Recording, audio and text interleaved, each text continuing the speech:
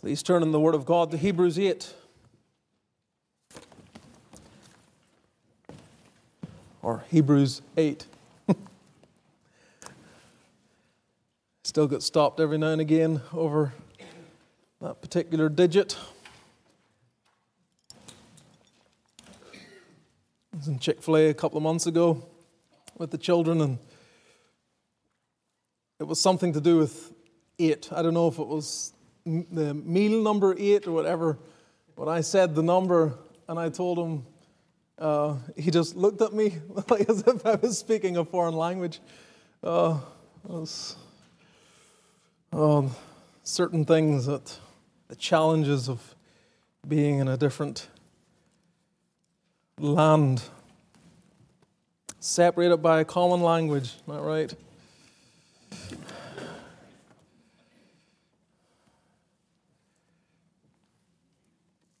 But this is where we are, Hebrews 8. So it's been some time since we were in our study in the book of Hebrews, right back to November. I don't intend to give a long-winded summary of things, but we come into this chapter. I'm going to look at the opening 5 verses, but hopefully we can give some sense of the context in the message, even by the nature of the language that is before us. Let's read from verse 1. Now of the things which we have spoken, this is the sum. We have such an high priest, who is set on the right hand of the throne of the majesty in the heavens, a minister of the sanctuary and of the true tabernacle, which the Lord pitched and not man. For every high priest is ordained to offer gifts and sacrifices. Wherefore it is of necessity that this man have somewhat also to offer. For if he were on earth, he should not be a priest, seeing that there are priests that offer gifts according to the law, who serve unto the example and shadow of heavenly things, as Moses was admonished of God when he was about to make the tabernacle. For see, saith he, that thou make all things according to the pattern showed to thee in the mount. Amen. We'll end the reading there at the 5th verse. This is the very word of the living God. It is a living word. Receive it as such. And the people of God said, amen. Let's pray. Lord, may we never despise any utterances of thy holy oracles. Give us hearts that are teachable and submissive, because every word of God is pure. We have no idea what's on the morrow, what lies ahead of us this week, but may we be equipped to face the challenges of living in a fallen world, and grant that we might be enabled and empowered, filled with all the fullness of God, truly equipped to live for thy glory. This is our prayer, that we might simply live for thy glory. Please grant that this message today might aid us in that objective. Empower the preacher. Fall upon each of us here. Sometimes we pray, Lord, for revival. Then we come to this occasion and we don't expect that perhaps even today it might break forth.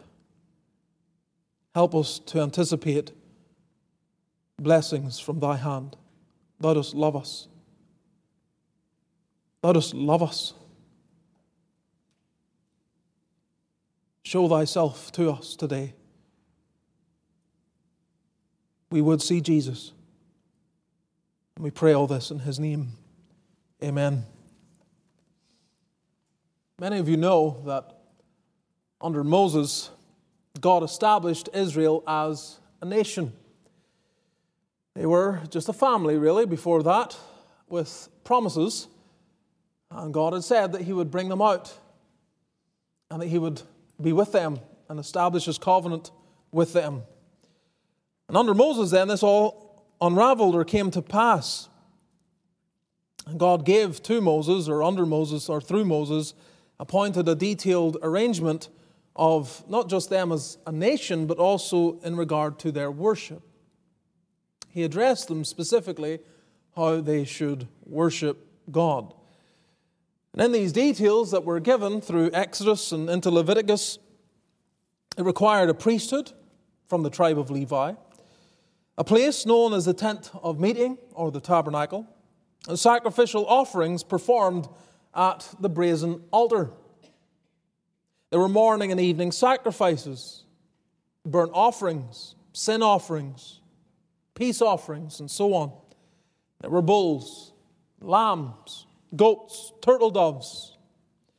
There was also a laver of water, a table of showbread, a golden lampstand, and an altar of incense.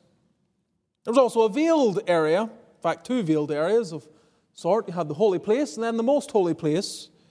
And that farther one, that most holy place, only one man was permitted to enter in there on one occasion through the year. In that place, there was a mercy seat and the Ark of the Covenant. And in that Ark of the Covenant, there were the Ten Commandments, a pot of manna, and Aaron's rod that budded. Israel was also given prescribed holy days, annual feasts, and special garments for the high priest. And you start going through all the details and focusing in on all the prescriptions given. I mean, it's quite involved. And the whole, I guess, the pattern of the days of the Jews were governed by their worship. Their life was really in a rhythm of these prescribed days and feasts and so on. And yet when you look at all the details and examine everything that is given and the way in which God, in such a particular fashion, gave to his people a way in which to worship him and approach him, yet it still came back to having this flaw. It could not deal with sin. The one thing that the Israelite needed was to have his sin dealt with, to know that he was pardoned, to know that he was forgiven, to know that he was reconciled to God. And none of this, none of the things I have listed, none of the details that you find in those books written by Moses, none of it justified the ungodly, none of it reconciled the guilty, none of it washed away sin. It was powerless to save. That is why, when we come to the book of Hebrews, the apostle is, as a number believe, and certainly I believe, that this is a sermon that has been dictated, put down on record so it can be shared. But you find the preacher, the apostle Paul, giving this message that is driving at the hearts of those who are tempted to leave off trusting solely in Christ in a temptation to return back to all that the Lord had given in the past. The apostle chases his audience into the arms of Jesus Christ again and again and again. Almost, we might say, amazed that there should be anyone who would forsake Christ and go back to all the old ceremonies and practices. We come to chapter 8, we arrive at a summary statement, not summarizing the entire book, but summarizing specifically our Savior, the Lord Jesus Christ, warrant to be the high priest of the people of God. Verse 1, now of the things which we have spoken, this is the sum. We have such an high priest who is set on the right hand of the throne of the majesty in the heavens, and so on and so forth. The subject of Christ being the high priest brings us back into this scene, the fact that Israel was so dependent upon mediators, men who would mediate between them and God. And the fact that the Lord Jesus Christ takes on this role as high priest has been weaved out right from the beginning of the book. I mean, go back to chapter 1, just you see that this is not a hidden theme. in Hebrews 1, the opening verses, as it extols the Lord Jesus Christ. Verse 3, who being the brightness of God's glory and the express image of his person, and upholding all things by the word of his power, when he had by himself purged our sins, sat down on the right hand of the majesty on high. And you can see the same language right there as is in our text in Hebrews 8 verse 1. That Christ accomplishes a work and sits down at the right hand of God. And you'll find then the theme of Christ being the high priest in every chapter that we have looked at so far. Every single one. 1, 2, 3, 4, 5, 6, 7, and now in chapter 8 is reference to the high priest. Dealing with this. And so it's a significant subject. And in dealing with it over and over again, what the apostle has been doing is arguing for Christ's right to be seen as a high priest. Because not being from the tribe of Levi might have meant some would conclude he can't be a priest. How can he be a priest? If he's not from the tribe of Levi, he has no right or entitlement to be seen as a priest. But of course, what the apostle does skillfully is show that from the Old Testament, there was always this anticipation that another order of priesthood was to come. One after the order of Melchizedek, Psalm 110. We have looked at that psalm on several occasions. It comes up over and over again here in this epistle. It really lays a foundation in terms of Old Testament argument for what the apostle is putting before his audience. This is the fulfillment of that prophecy. This is the one whom God said would come and be a priest for the people of God. This morning, as we come into chapter 8 and look at these opening 5 verses, I've titled the message, Summarizing Christ's Superior Priesthood. Summarizing Christ's Superior Priesthood. This is the sum, is what he says.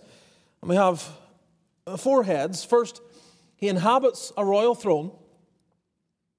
Second, he ministers in a divine tabernacle.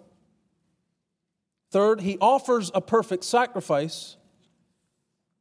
And finally, he dwells in a heavenly context. So that's what we'll look at as we consider these verses together this morning. So first then, he inhabits a royal throne. Verse 1, we have such an high priest who is set on the right hand of the throne of the majesty in the heavens. Now we have in this language, first of all, the mediatorial role of our Lord Jesus Christ, his mediatorial role. We have such an high priest. We have such an high priest. The high priest was necessary because man needs a mediator. And that need hasn't gone away. There's one God and one mediator between God and men, the man Christ Jesus, Paul says to Timothy. Now, the apostle has been establishing, as we've said, what he laid out in chapter 1, verse 3. That Christ, having purged our sins, then sat down. So he has done this work, this priestly work, and then sits in heaven. And now we have it explicitly stated right here. This high priest who purged our sins is now set on the right hand of the throne of the majesty in the heavens. That's what good preachers do sometimes. They lay out what they're intending to teach, and then they come back to it. And they may come back to it repeatedly in various angles and ways, but they're compounding the same truth.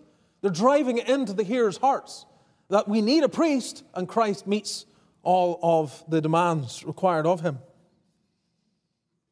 In the last few verses of chapter 7, in fact, the entirety of chapter 7, he has been dealing with Christ's priesthood. I'll just run you through how we looked at this in terms of the sermon heads that we looked at in chapter 7. So in verses 1 through 3, we titled that sermon, The Precedent for Christ's Priesthood. The precedent for Christ's priesthood. There you see Melchizedek being used. He is setting a precedent. Why we're allowed to see Christ as a priest, even though he's not from the tribe of Levi.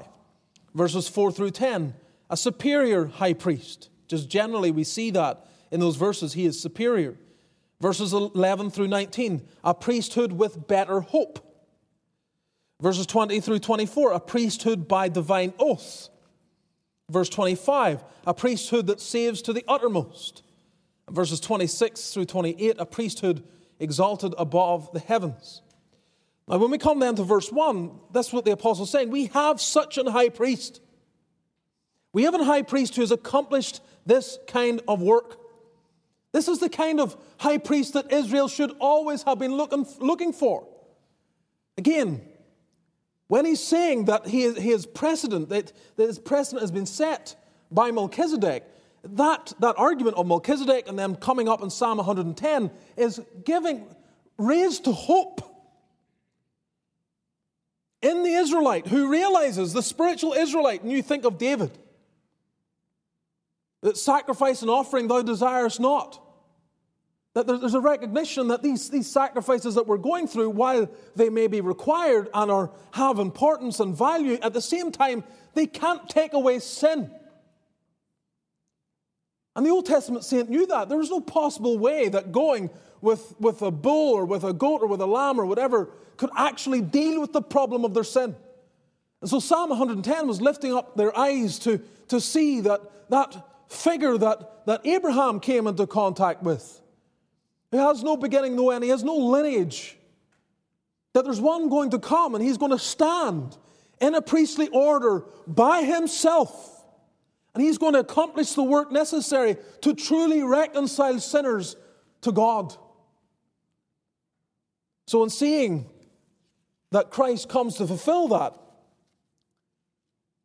the Jews should have been thinking to himself, well, the Levite can never save. There's no salvation in their work. We have to have another solution. Rather than clamoring after the Levites, then the apostle's saying, look to the one whom God has appointed. And so he gives a better hope. He's appointed by divine oath. These are distinctions that we looked at.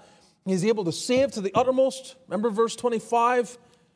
Wherefore he is able also to save them to the uttermost that come unto God by him, seeing he ever liveth to make intercession for them. You can't say that of any other priest. None of the Levitical priests, none of the high priests of the Levitical line, none of them could save and truly keep the people of God. And so there's an implied question then in the language of the apostle. Why would you return to something inferior? We have such an high priest, this superior one, this elevated one, this one appointed by divine oath, this one who gives better hope, this one who saves to the uttermost, this one who's a priesthood exalted above the heavens. This one, we have such an high priest. Why? Why would you look to something or someone else? A child of God, you are to keep this at the forefront of your mind.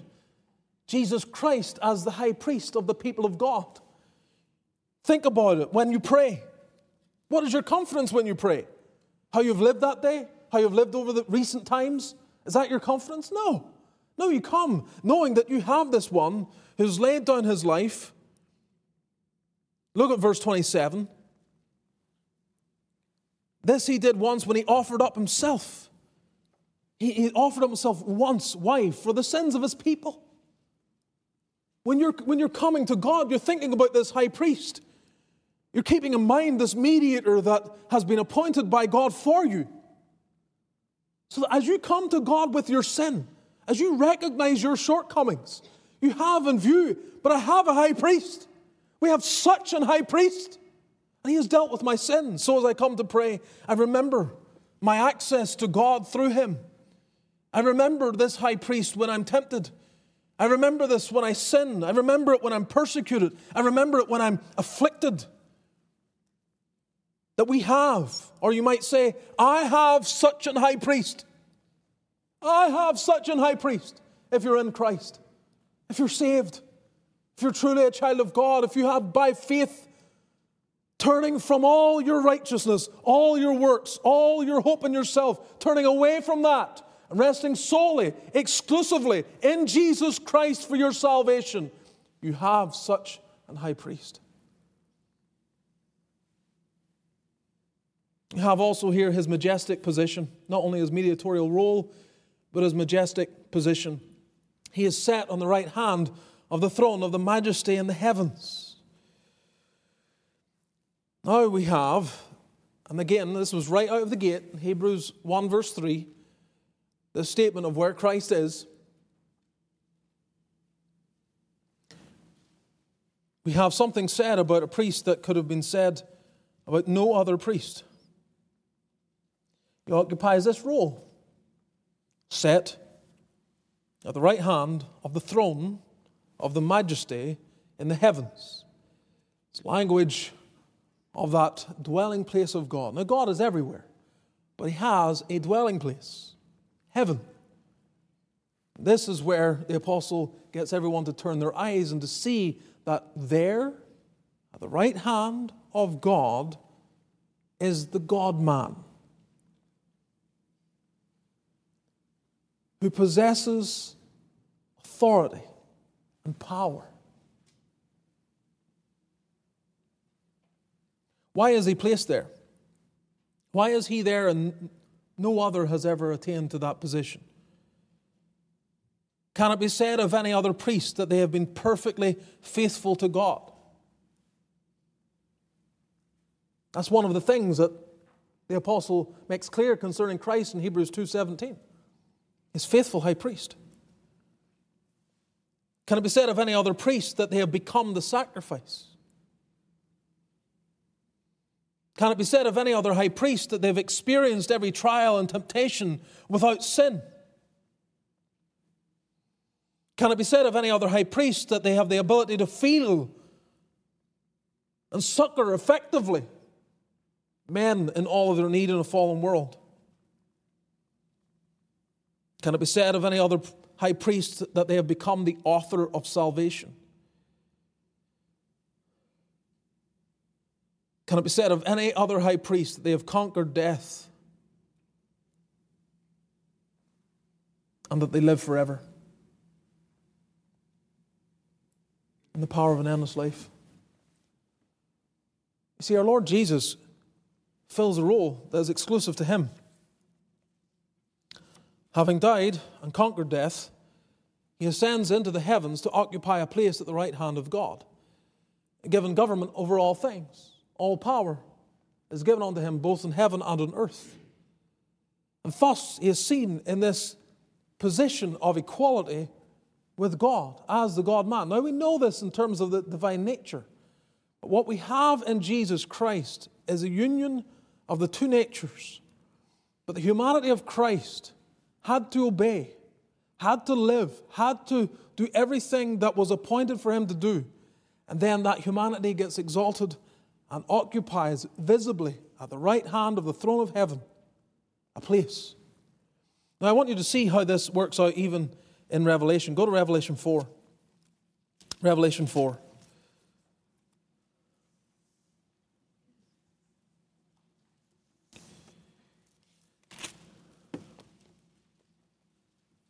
I was reading Revelation 4 on Friday.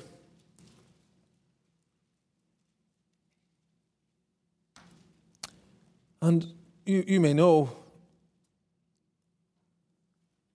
that statement of worship to God.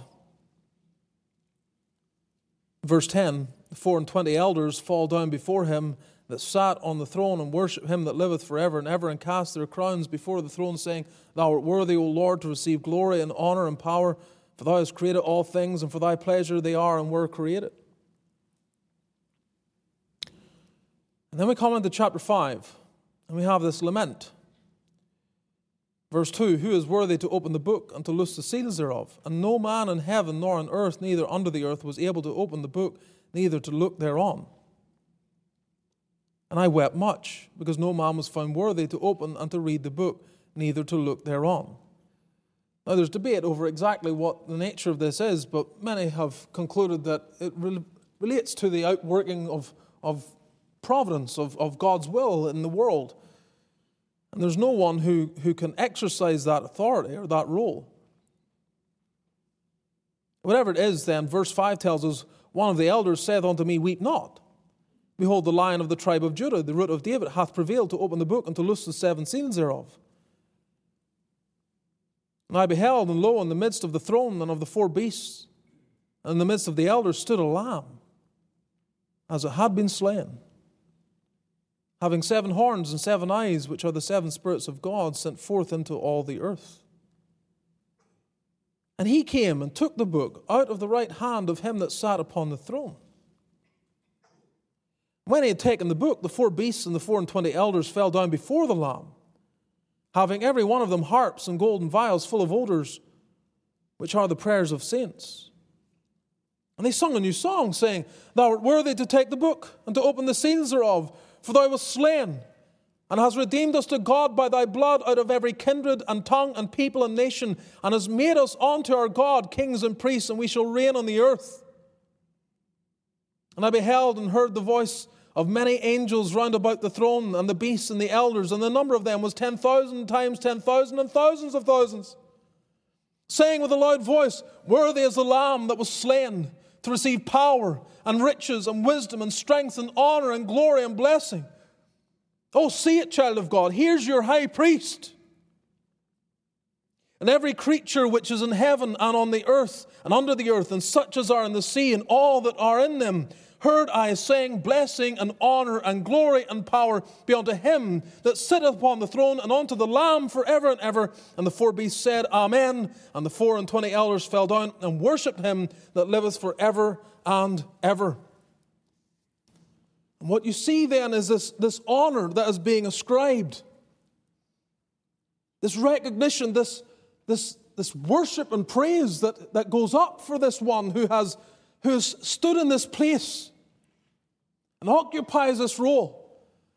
And he is set down at the right hand of the Majesty on high. And beloved, this is our encouragement and our hope, that we have one who inhabits this royal throne, who is seated right there for us.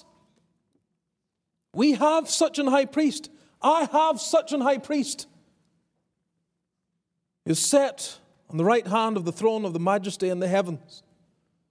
You're meant to think about this when you face your trials. You're meant to ponder this when you consider the difficulties. When you face temptation, what power are you looking to? Are you looking in? Look up. Behold the Lamb. See your priest. See him condescending. See him desiring, beckoning, that you might seek from him the strength that you need and the power.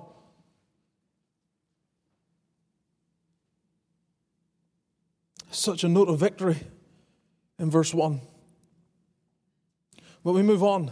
He ministers in a divine tabernacle. Not only he inhabits a royal throne, but he ministers in a divine tabernacle. Verse 2, a minister of the sanctuary and of the true tabernacle, which the Lord pitched and not man.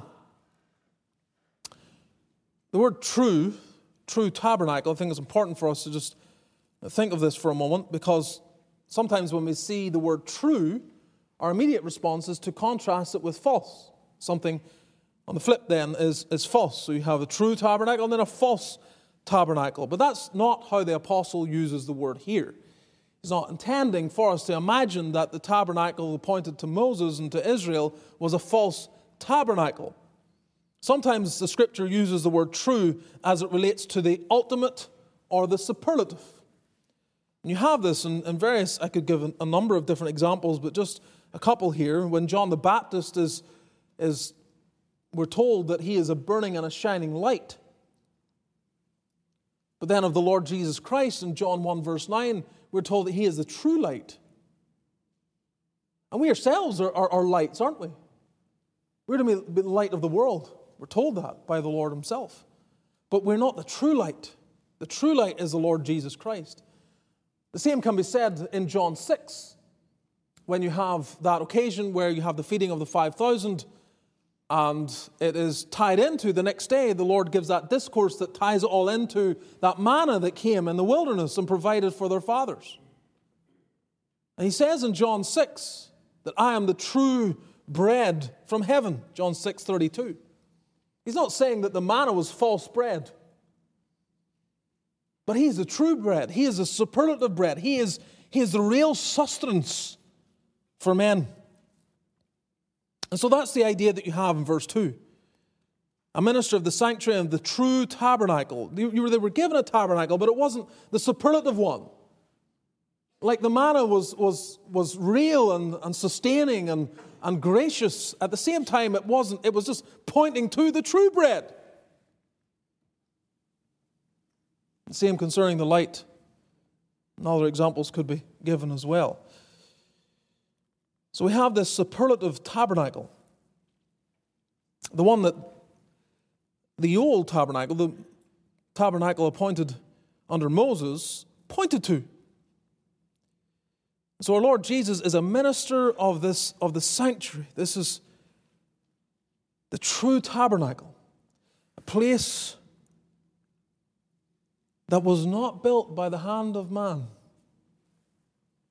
which the Lord pitched. And he's drawing here, of course, from that tabernacle language, in which the tabernacle was pitched. It was set up.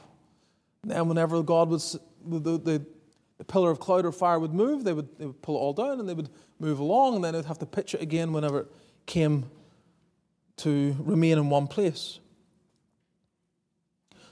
And what the apostle does here, he touches on something that he's going to develop. And we'll see more concerning the tabernacle in the weeks to follow, God willing. But having established the superiority of an unseen priesthood, he will also establish the superiority of an unseen tabernacle. Just to give you some idea of that, go to chapter 9 and look at verse 24. Well, we might read from verse 23. Hebrews 9:23, it was therefore necessary that the patterns of things in the heavens should be purified with these, but the heavenly things themselves with better sacrifices than these. For Christ is not entered into the holy places made with hands, which are the figures of the true, but into heaven itself, now to appear in the presence of God for us. So this is the point, that where Christ is entered into is not some man-made tabernacle, even though it was divinely, the blueprint for it was given by God. Even though the blueprint came from God, it was built by the hand of man. And what the apostle is saying is the Lord Jesus Christ has entered into a place has not the mark or the fingerprint of man on it at all. Now, the tabernacle given to the Israelites was vital. It was important. It taught important truths. But it was never the ultimate expression, ever. It was a shadow, not the substance. It was emblematic, not the essence. It was reflective, not the real. And the Old Testament saints understood this. Now, God dwelt there in the holiest of all. He dwelt there. His presence was made known to be there. And yet at the same time, the saints of God knew that God's true dwelling place was not on this earth. So that when you read Solomon's prayer at the dedication of the temple, which substitutes the tabernacle, when Solomon's dedicating this grand place of worship, what does he say? In 1 Kings 8:43, he prays, "Hear thou in heaven thy dwelling place." Now, he desires God to make his presence known in that temple, just as he had in the tabernacle. But the true dwelling place of God is in heaven. It's in a place that is not built by man. And so Christ is a minister of this sanctuary, the true tabernacle. And that tabernacle is the throne of the majesty in the heavens. And Jesus Christ sat at the right hand. And I like how it describes our Lord Jesus as a minister of the sanctuary, reminding us that he's not there doing nothing. That he is not, having accomplished his work here on the earth and given himself and offered himself without spot unto God as a sacrifice for our sins, he has not ascended heaven to sit there doing nothing. But he is a minister. He is a servant. He is ministering there.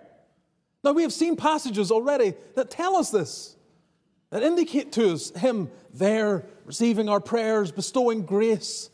And we are to dwell on that and think about that there he is, even now, as we here are on the earth. He is ministering in that sanctuary, the true tabernacle.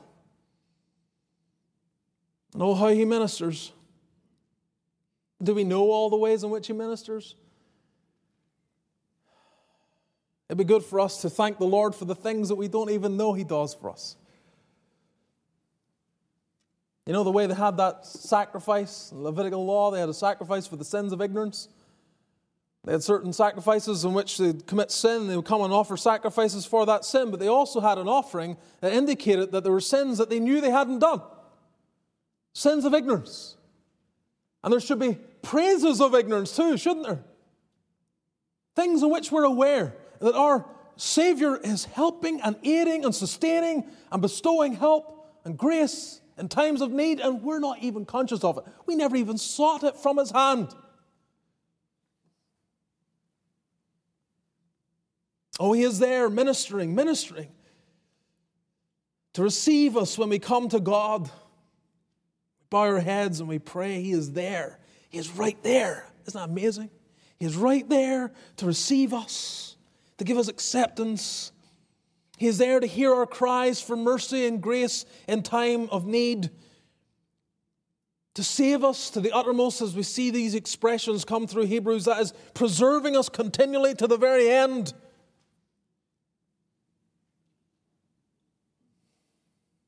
He is there in our times of temptation, in times of trial. He is there. He never takes a vacation, never goes on a break, is never unavailable. It's amazing. A minister of the sanctuary. We have such an high priest set on the right hand of the throne of the majesty in the heavens, a minister of the sanctuary of the true tabernacle, which the Lord pitched and not man. There He is. Oh, beloved, why live your life ignoring? Why live your life imagining He's not available to you? Why make yourself a second-class Christian? We all, with equal approach to God, have this access through Jesus Christ. Unhindered, unrestrained, we can come. Pour out your cares. Tell Him your fears. Lament over your shortcomings. Let Him know. Plead for grace, for strength, for power, for wisdom. Parents, as we face one conundrum after another, trying to deal with the nuances of different personalities in our children, wondering how to guide them aright, shepherd them aright, deal with their peculiarities, realizing that one or the other may be easier than one of the other ones. We're like, how do I deal with this one?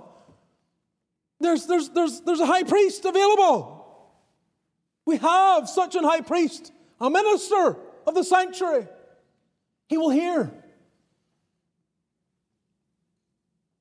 As you're wondering about your job, stability, financial issues, health matters, He is there. In every one of them, beloved, in every one of them. A minister of the sanctuary, appointed to this end. Be a mediator for us. Ministering in this divine tabernacle. And how glorious it is that we don't have to take a pilgrimage to Jerusalem, to some location, and try and get His ear, and get His attention for our needs. He's in heaven by His omnipotence, being divine by virtue of His divinity. He can hear all the appeals of all of His people all the time. Isn't it amazing? Isn't it amazing that some are convinced they should go to saints to make their appeal? That Mary in some way is a better approach to get what you want than our Lord Jesus Christ? Isn't it amazing that individuals can read Scripture and not see the clarity with which God presents His Son as the sole solution?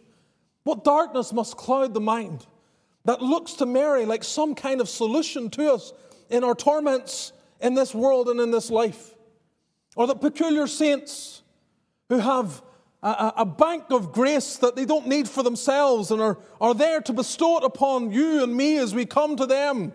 Maybe when we're travel, we'll turn to St. Christopher, or maybe when some other issue, we go to St. Philomena or whatever, as if they're there with a bank of grace to help us in particular needs. It is Christ, a minister in the sanctuary, who sees the need of His people, who condescends to their humble cries and petitions.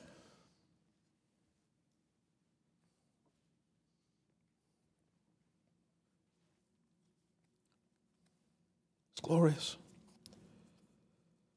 Thirdly, He offers a perfect sacrifice.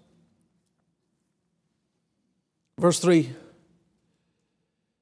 Every high priest is ordained to offer gifts and sacrifices. Wherefore it is of necessity that this man have somewhat also to offer. Every high priest is ordained to offer gifts and sacrifices. It took many priests to oversee the extensive work of the tabernacle. It's one of the things I wish I could see function. I've tried. Preaching through Leviticus, I regularly would try to put myself at the tabernacle and depict in my mind, try to imagine what is going on. And these millions of people needing help with one location to go to. And these busy priests going about their work of receiving those who come with their offerings, and others that are trying to clean up after them, and others that are making sure all the ingredients are necessary for the incense, and all the mechanics, the cogs, and the wheel of this work. It's hard. I would love to be able to see it. And the high priest had a peculiar role, set apart, with the highest responsibility of representing the nation on the Day of Atonement. Again, this is another thing that's going to work itself out in coming verses. There's going to be focus on the Day of Atonement, but the apostle is going to draw extensively from that in terms of teaching us what it is he wants us to understand. And so in that, what sometimes referred to as the tabernacle proper, you have the outer court, you have the tabernacle proper, and you have that first room, and priests would constantly be in and out of there. But then you had that most holy place. Only one man on one day of the year would enter to represent the entire nation.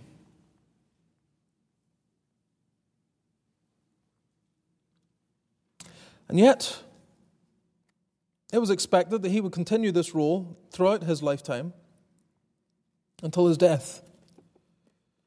And so over the course of his lifetime, he would offer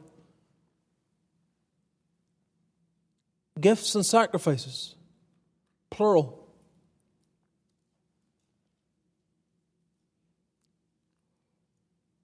Constantly another sacrifice, year after year. This is contrasted, isn't it? With this man, verse 3, this man. It is of necessity this man have somewhat also to offer. There's a sense of the singular there. He's driving at one singular thing that was offered. Not a multitude of things, not year after year, but one sacrifice. This again he has already dealt with in verse 27. This he did once when he offered up himself. And that's the amazing thing about it. Here you have a priest offering himself. Go to chapter 9 again, just to see a few things. Verse 6 and 7. Try and see some of the contrast here between what the priests were doing and what our Lord Jesus did. Chapter 9, verse 6. Now when these things were thus ordained, the priests went always into the first tabernacle. Again, that's that first part of the tabernacle proper, accomplishing the service of God. But into the second went the high priest alone, once every year, not without blood, which he offered for himself and for the errors of the people. Go down to verse 11. But Christ, being common high priest of good things to come, by a greater and more perfect tabernacle, not made with hands, that is to say, not of this building, neither by the blood of goats and calves, but by his own blood, he entered in once into the holy place, having obtained eternal redemption for us.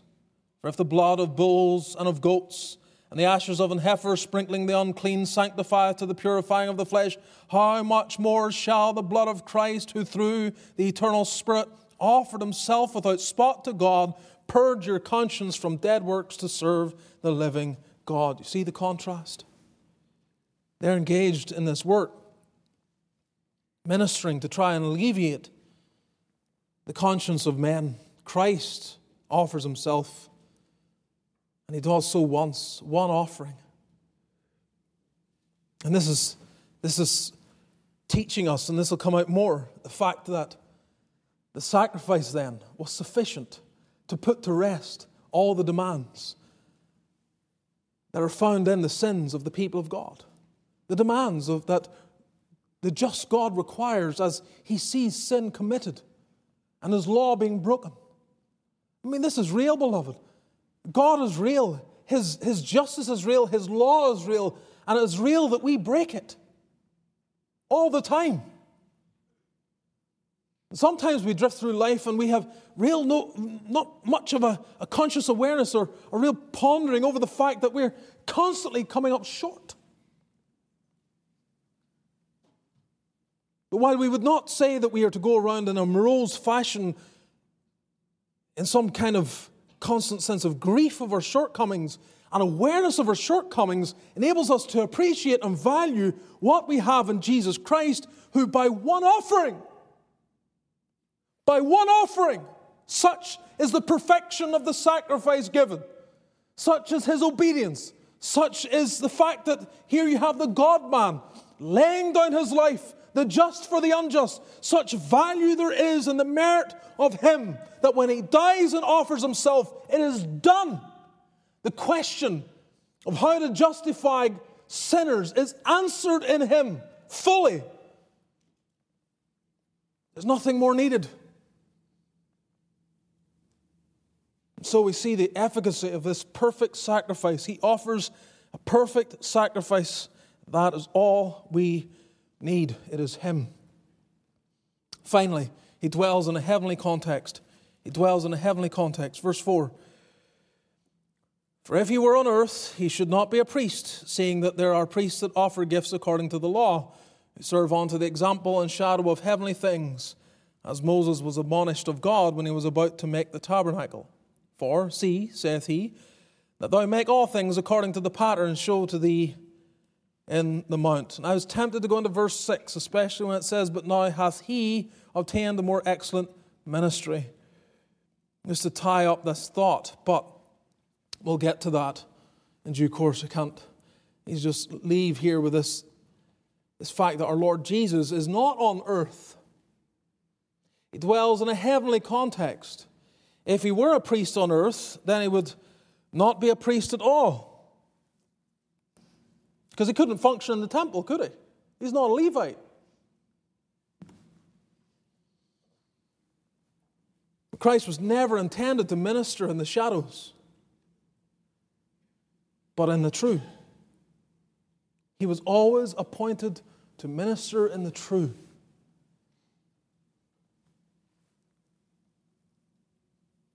He doesn't need to go and find acceptance in the temple in Jerusalem in order to conduct his work. He transcends it. All that they were doing, all that they were engaged in temple ministry, insofar as they stayed true to the Word of God, it was just pointing forward to what the Messiah would accomplish. He had no part in that particular work of being a Levite, ministering on the earth like the other Levitical priests. If he were on earth, he should not be a priest, seeing that there are priests that offer gifts according to the law. And this is what he's going to deal with now, how the law or the old covenant is put away and supplanted by the new covenant. We'll get to that. And what do these old covenant servants do? They serve unto the example and shadow of heavenly things. The word example means a sign suggestive of something else, a representation, a figure, or a copy. That's the sense of the word. They serve unto this sign or this representation, something that suggests something else, namely the heavenly things. Of course, Moses was admonished, and you find this in Exodus 25, verse 40, if you have a reference Bible, it will tell you that. This quote, where he is told, see that thou make all things according to the pattern showed to thee in the mount. It was very important that he did that. Moses is shown. And what has to happen on earth has to reflect what is true in heaven.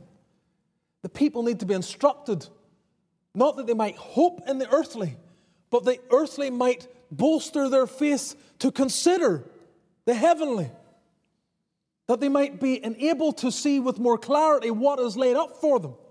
And so this is what he is prescribed to give. Give this tabernacle, appoint the priesthood, have all the various kind of elements and all the furniture, and every part of it is all particularly prescribed to point forward. Because one day there'll be a high priest who will represent you, not here on the earth, but in heaven itself. Beloved, the point of this passage really ties into the bigger argument of the entire book of Hebrews. And that is, why on earth would you go anywhere but to Jesus Christ for what you need? Why? Why are there competitors? Now, we're not Jewish. I imagine there's probably not anyone Jewish here. If there are any Jews here, you might be an exception. But even for you being so distant from what happened and what was going on at the temple 2,000 years ago, their lives revolved around this. And they were attached to it. And in the midst of persecution, there is this desire to maybe out of self-preservation, in terms of the persecution of the Roman Empire that is unfolding right as this epistle is being given, or maybe in terms of the economic struggles that they're facing due to the abandonment that they face when they take Jesus as the Messiah and believe that, and now that's starting to have real consequences upon them because that abandonment from their Jewish community is leaving them in economic straits. But wherever the pressure is coming from, for the apostle, there can be no competition. You cannot ever justify leaving Jesus Christ. There can be no grounds for anyone to believe in the Lord Jesus, follow the Lord Jesus, and then turn around at some stage along the way and decide that there's something better or there's something else. Whatever, there's just no place for it. You have a high priest. You have one representing you. He loves you. He really loves you. And he came into this world and he lived in a way you cannot live. And he died, bearing sin upon his body, suffering under the wrath of God, enduring what our sins deserve. He bears all of that. And he rises again the third day and he ascends to the right hand of the Majesty on high. And he is there as a friend of sinners. A friend. And yet in our times of trouble, what do we do? What do we do? What do we turn to? What are we resting in? What is our hope in? Do we only turn to our doctor when we're sick? Do we only turn to our friends when we're lonely? Where are we turning to? The drive of this epistle, and this all fits in here with the rest of it. The drive is this: just keep running into Christ. Never abandon Christ. Don't even let the thought come into your mind to compromise. You need Christ. You need Him now. You need Him every day. You need Him all the time. You need Him for your sin. And you need Him for ongoing grace in the temptations of this life. You need Christ. Without Christ, you're without the substance, without salvation, and without its privileges. So say to yourself, whatever you're faced with today, I have such an high priest. I have. And do the study yourself. I have a list of references here. I didn't go through them. References to the high priest. Put in priest. Look in Hebrews.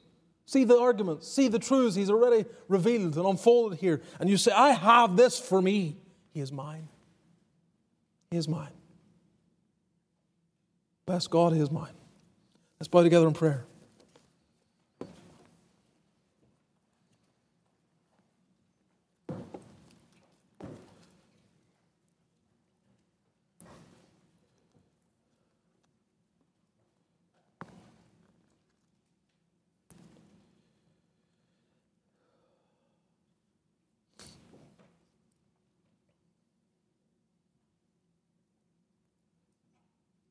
After we bow before the Lord, let me ask you, child of God,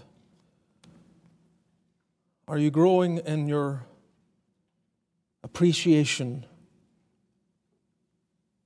of your Savior? Are you growing? Do you value what He has done for you at Calvary more today than at any other time in your life? Are you conscious of His love, of His accessibility, of His interest, of His care?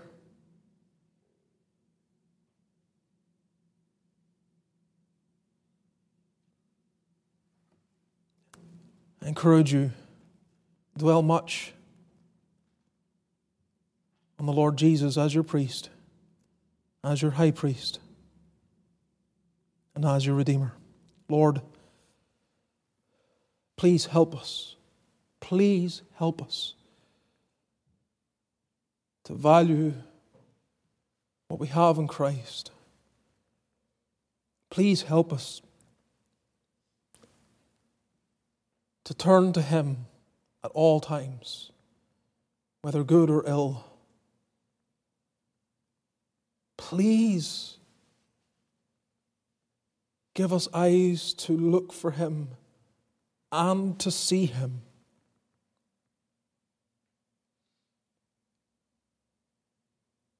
Give us hearts that worship,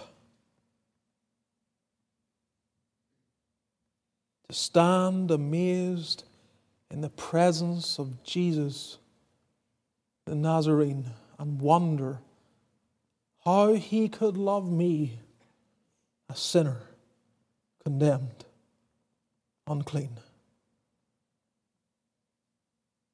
Bless us. Bless us this day. Bring us back again to worship Thee, for Thou art worthy. May the grace of the Lord Jesus, the love of God the Father, and the fellowship of the Spirit be with every child of God now and evermore. Amen.